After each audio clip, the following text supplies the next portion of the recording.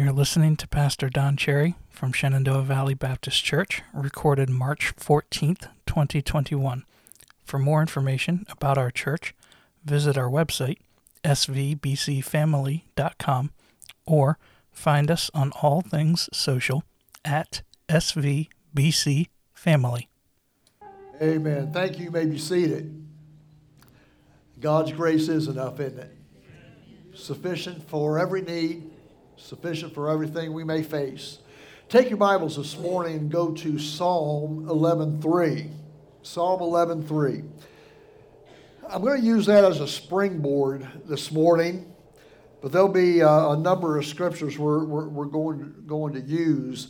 I'm going to ask you really in your prayers this morning, because I've just been kind of wrestling this week with how, to present what I want to do today. Everything that hopefully be able to follow will be encouraging. But I've been in conversation with pastors and in reading of various articles and such.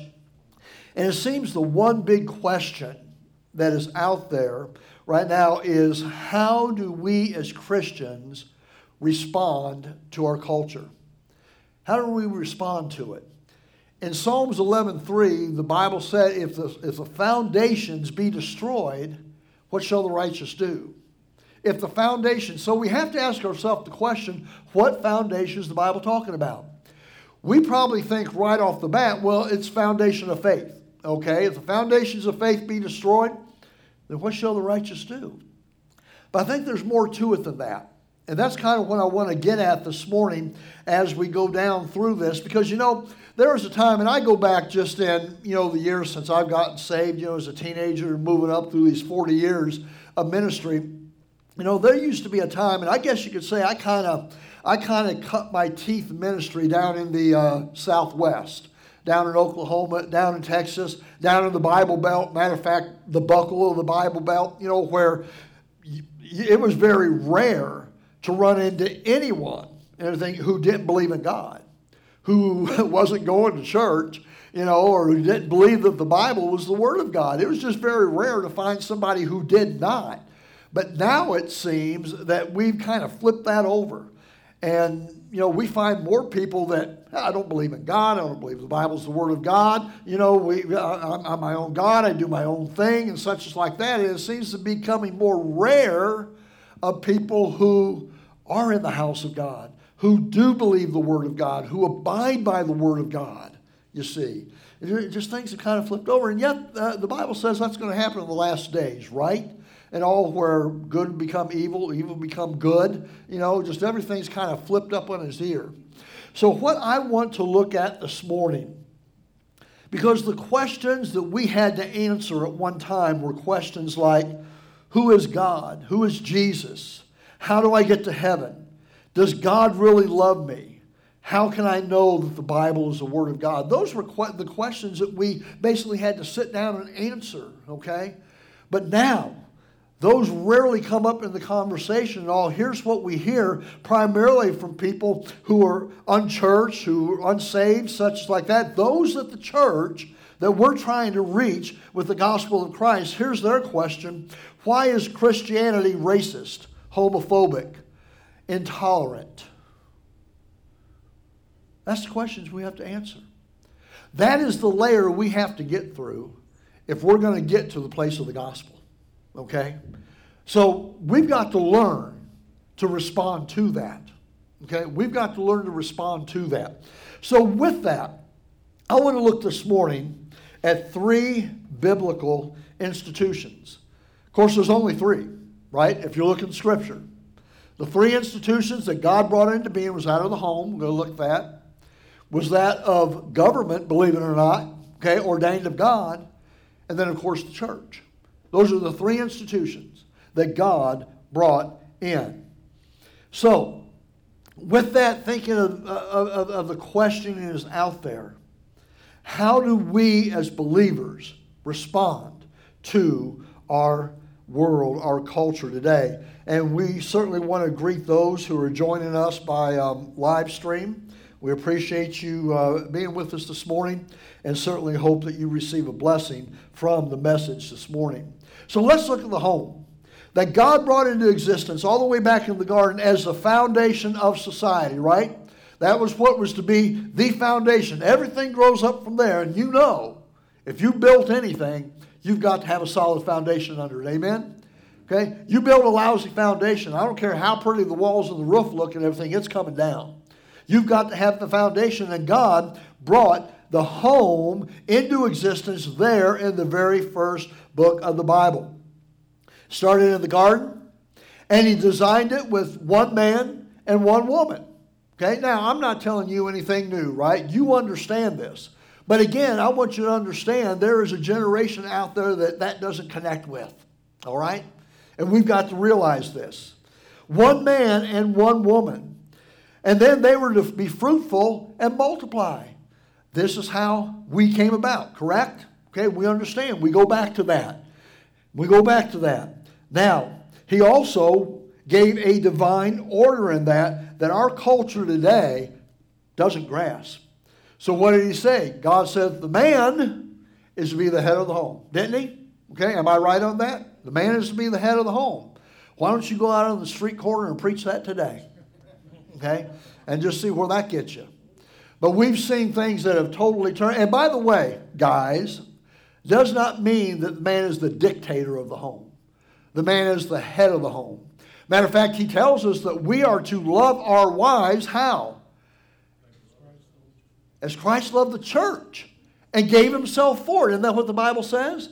So when we look at that sacrifice that Christ gave for us, then guess what, fellas? That is what we are to emulate when it comes to our wives and our family.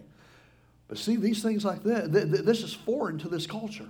This is foreign to this society. And I know you and I, being an older people and everything, maybe we don't grasp that. But let me tell you something. If we're going to reach a younger generation, we better grasp it. And we better know how to address it, you see. We better know how to address it. And then the wife, of course, she is to submit herself. Boy, there's another one that gets you shot. Okay?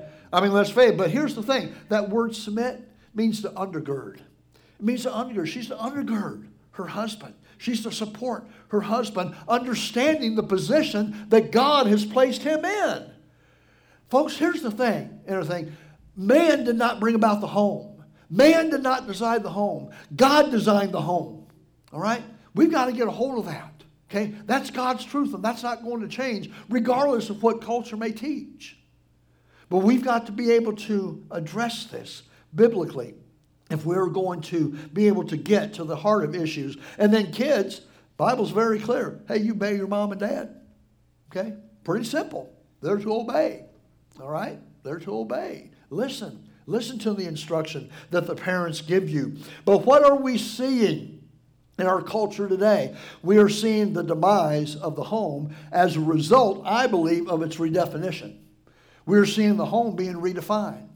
I shared with it in Sunday school class this morning, and possibly you don't know and everything, but according to the Family Foundation in all the state of Virginia, and I don't know if it was in committee or whatever like that, but the state of Virginia has begun the process of changing the Virginia Constitution when it comes to marriage that says one man, one woman, to eliminate that and just make marriage whatever grouping of people there is. That all humans have that right, that fundamental right, so that's what we're going to go. This state of Virginia, okay? You might have noticed in your bulletin and everything, we gave you a contact of your local federal representatives, okay? Hang on to that. I'm going to address that a little bit farther as we go on, but there's a reason behind that. So here's the thing about the home, especially if you've been in church any length of time. We know that we speak out issues that affect the home, right? Okay, we deal with that. And we seek to strengthen the home. There's been marriage conferences. There's been conferences on the home. There's been conferences on parenting. There's complete ministries out there, Focus on the Family, Family Research Council, others that are dedicated to the home. We speak out against those things. And everything we try to strengthen, we try to undergird it through the Word of God. And rightly so. Rightly so. Now just keep that in mind as I move down. Now I'm going to jump government for for a little bit because that's what my address is last. I want to look at the church for just a moment. We know that the church was brought about with a specific calling for a specific mission, right? Matthew chapter 28, we're to make disciples. How do we make disciples? By ministering the word of God, seeing them get baptized, and then teaching them. That's making disciples, okay? That is the church's job. That is not the pastor's job only. That is not the deacon's job only. That's each one of us, okay? We are to be disciple makers. We're called to be a witness. We're called to be a testimony. Therefore, we are to be a disciple makers. I've seen too many times, Brother Scott, you may have experienced this too, that somebody comes to the pastor and says, hey, I just led somebody to Christ this week and everything. Preacher, I'm going to bring him to you so you can teach him. No. Connie, you lead somebody to Christ. You know what? You teach them. Larry, you lead somebody to Christ. You teach them. We're all in this. That's what making disciples is, you see. We're to do that. We understand that. We get that. Matter of fact, Acts chapter 20, verse 27, it all tells us everything that we're to proclaim the whole counsel of God, right? Look it up if you don't believe me. Okay? Acts chapter 20 and verse 27. We are to commit the whole counsel of God. That's what Paul said he did in his ministry. He didn't hold nothing back. But why is it in some cases that when it comes to the home, when it comes to the church, there's some particular subjects we just stay off of? Why do we do that? We don't deal with the subject of divorce because we don't want to hurt anybody, and certainly we don't. It's sad that that has happened, but yet, what does God teach about that? See, so many other things. You know, when we talk about kids and everything, one of the things we do, we talk about disciplining our kids, don't we? Amen? Disciplining our kid. And listen, my brother, bless his heart, always used to accuse me and everything. He said that my way of discipline was, you know, that's what, and yes, you know, I'll admit, okay, I did spank my kids. Okay, so now you can call the sheriff's department and have me arrested, whatever you want to do, but I did that. Okay? Anybody else in here ever paddle your kids? Okay, great. And by the way, let me share with this and everything. There's nowhere the Bible says that we're to punish our children. The Bible does say we're to correct them. Okay? And we got to look at whatever means needed and everything to get that message across. You know, it might be a spanking. It might be grounded. I'll tell you one thing that killed my boys and everything was take the phone away from them. Everything. Man, you ground them from the phone for 2 weeks and everything, they come crawling back to you real quick. They just say, do anything but that, Dad. You know, don't take the phone away. And all. So, you know, there's things that you use her. But, you know, there are those subjects. That's what I'm trying to get to you, is all that we tend to, you know, we tend to avoid. And here's one. Let me just put this out there. And you know, I'm going to be honest with you. I pray to God we never have to face it. We never have to face it. We will talk about disciplining our children, but what about disciplining wayward church members? Like the Bible teaches.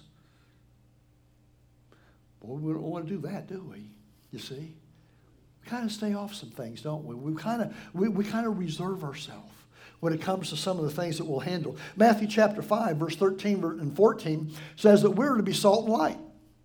Salt and light. Okay, when you think of salt, you know, a couple things about salt. Salt is a preserver, okay? It's a preserver. It also creates thirst. In other words, God has told us as the church, we're to be salt. We are to be a preserver of what? A preserver of His truth, I believe. A preserver of His truth. I mean, the schools aren't going to preserve His truth. Government's sure not going to preserve His truth. Other institutions, we the church, have been admonished and challenged and commissioned to preserve the truth of God as salt. But you know what? Our lives are also supposed to create thirst. Do people look at us and say, you know what, I want what you got. I want what you got. Man, how can you handle this thing going on? How can you face this with a smile? How does it seem that your spirit and everything just overrides everything? Do people see that? Do we create thirst in our lives to a lost and dying world? And then light, be a blessing.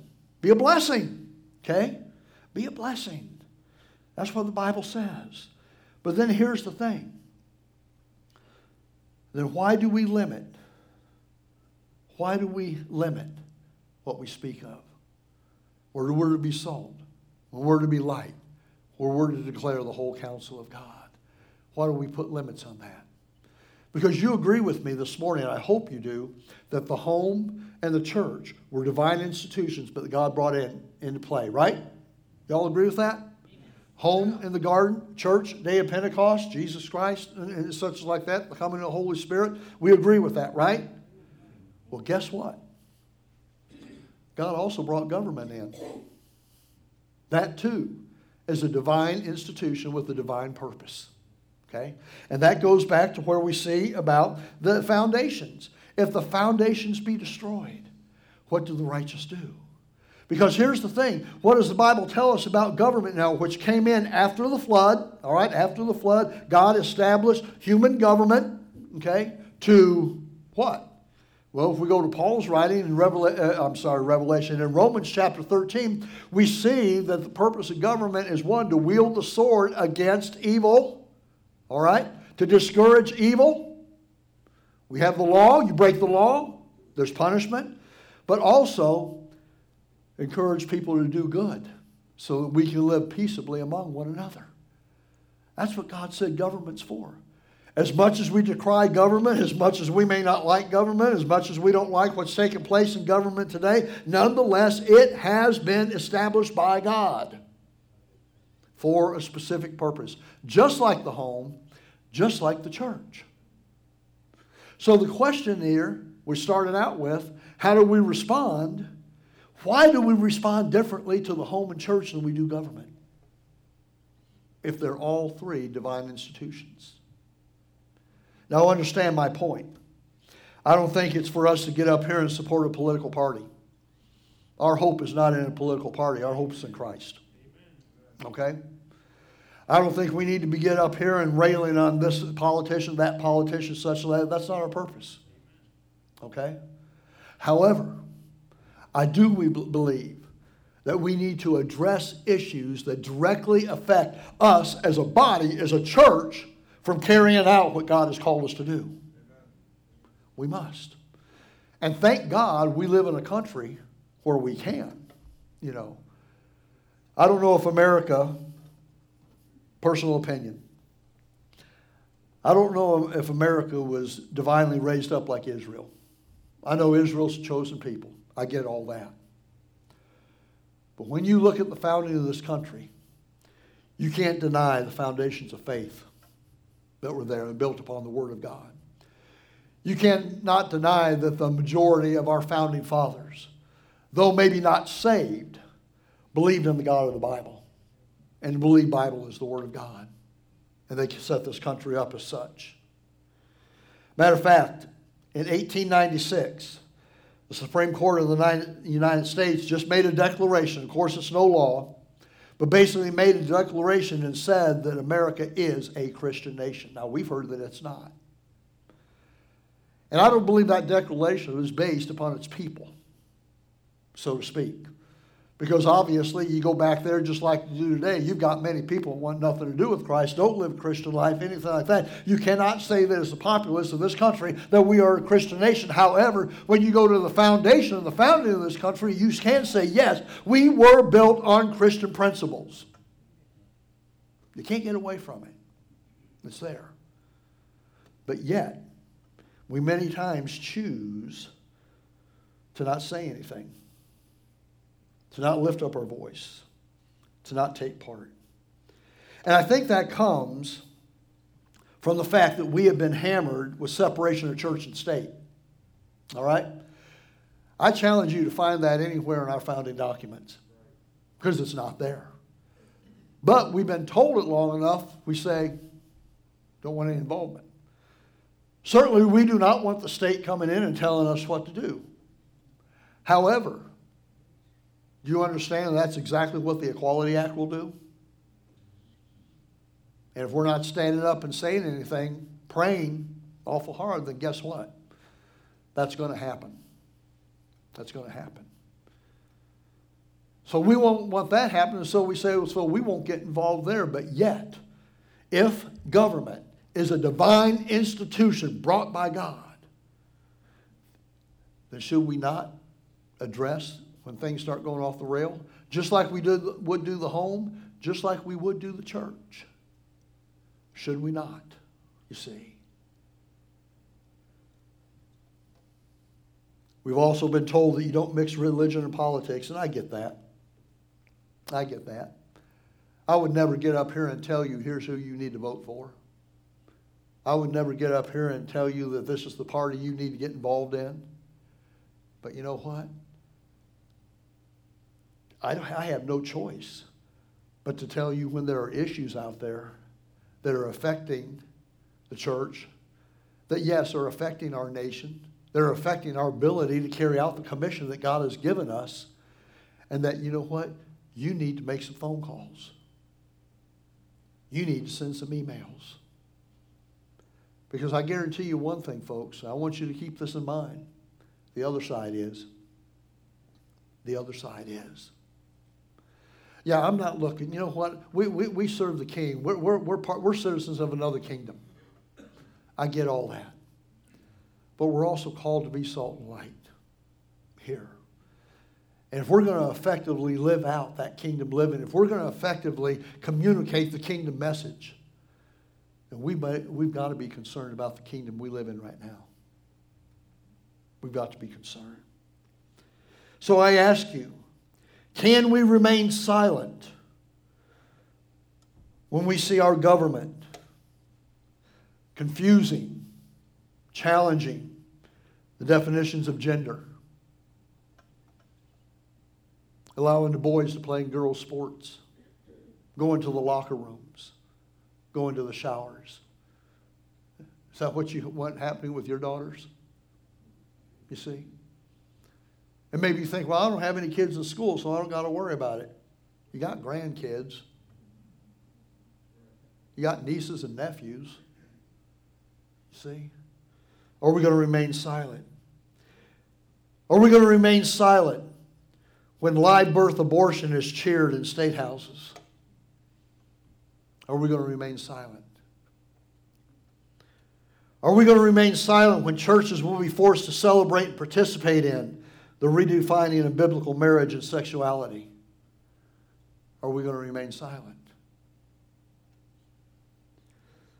Are we going to remain silent when porn and sleaze are protected speech, but Dr. Seuss, Pepe Le Pew, and Dumbo are branded as offensive? Are we going to remain silent? See, that's the point that I want to get across this morning, folks. I don't think we're addressing our culture right. I think we're addressing it based on how we were approached rather than how it's needed approached today.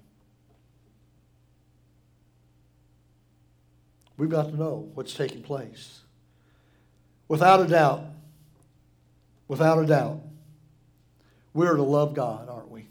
Supremely. We've got it right up here. Love God supremely, love others intently. That's the great commandment. Our devotion to God should be number one. But we ought to be able to look through the eyes of God at people and love them. Not agree with them. You see what I'm talking about? Not agree, but love them to a place where we're willing to do what it takes to reach them with the gospel of Christ. Because you know what? That's how God loved us, wasn't it? He did what it took to reach us with his message of love, and that was send Jesus Christ as the Lamb of God take away the sin of the world. We're to love. We're also to speak the truth in love, aren't we? Speaking in love. Not speaking to hurt, not speaking to offend. Listen, you don't have to worry about offending people. If you're presenting the Word of God, it'll offend people. The Word of God is offensive. All right? But nonetheless, we can do it in love. Not in bitterness. Not in looking at somebody and saying, why don't you straighten it? No, I'm not talking about that. I'm talking about seeing through the veneer. Seeing through the tattoos, seeing through the piercings, seeing through the goofy cut. We got this girl at work and everything, and every day she comes in and her hair is a different color. You know, I don't even think she knows her natural color. You know, look past that. Look past that. Look through the eyes of Christ and see the soul that he sees. You see, preaching the truth in love, loving God, loving man. So here's my thought. And here's how I'm wrapping this whole thing up. We speak out to the struggles of the home, seeking to strengthen and build a solid foundation so that home can be a sure and solid place for family, biblical family, okay, to come together in a place of safety, a place of encouragement, a place of nourishment. You see, that's what the home is. We address those things. We address when the church has issues, when the church has struggles and all, we address that. We address it through prayer. We address it through the Word of God. We address it through God's people coming together, and we should do that. When you look in the New Testament, what was Paul doing? Yes, he was laying foundation for doctrine and everything, but in many cases, he was straightening things out. Go read the book of 1st and 2nd Corinthians. That's what he was doing. Straightening things out. So we understand that the home is a God-ordained institution. We understand the church is a God-ordained institution. But why then do we remain silent on the government when it too is a God-ordained institution established by God for a specific purpose? And the bottom line is, and you and I are old enough to know, when you've got good government, life's a lot easier, isn't it? You don't have good government, you got issues. You got issues. And maybe for too long, God's people have remained silent and have not acquainted themselves with what needs to be addressed. I'm not talking about having a political rally here. I'm not talking about marching, candidates in front of us. I'm not talking about anything like that. I'm talking about know what's going on and be willing to use the avenues that are before you to let them know. To let them know. I think that's an obligation that we as God's people have. Would you bow your heads, please? Heads bowed and eyes closed.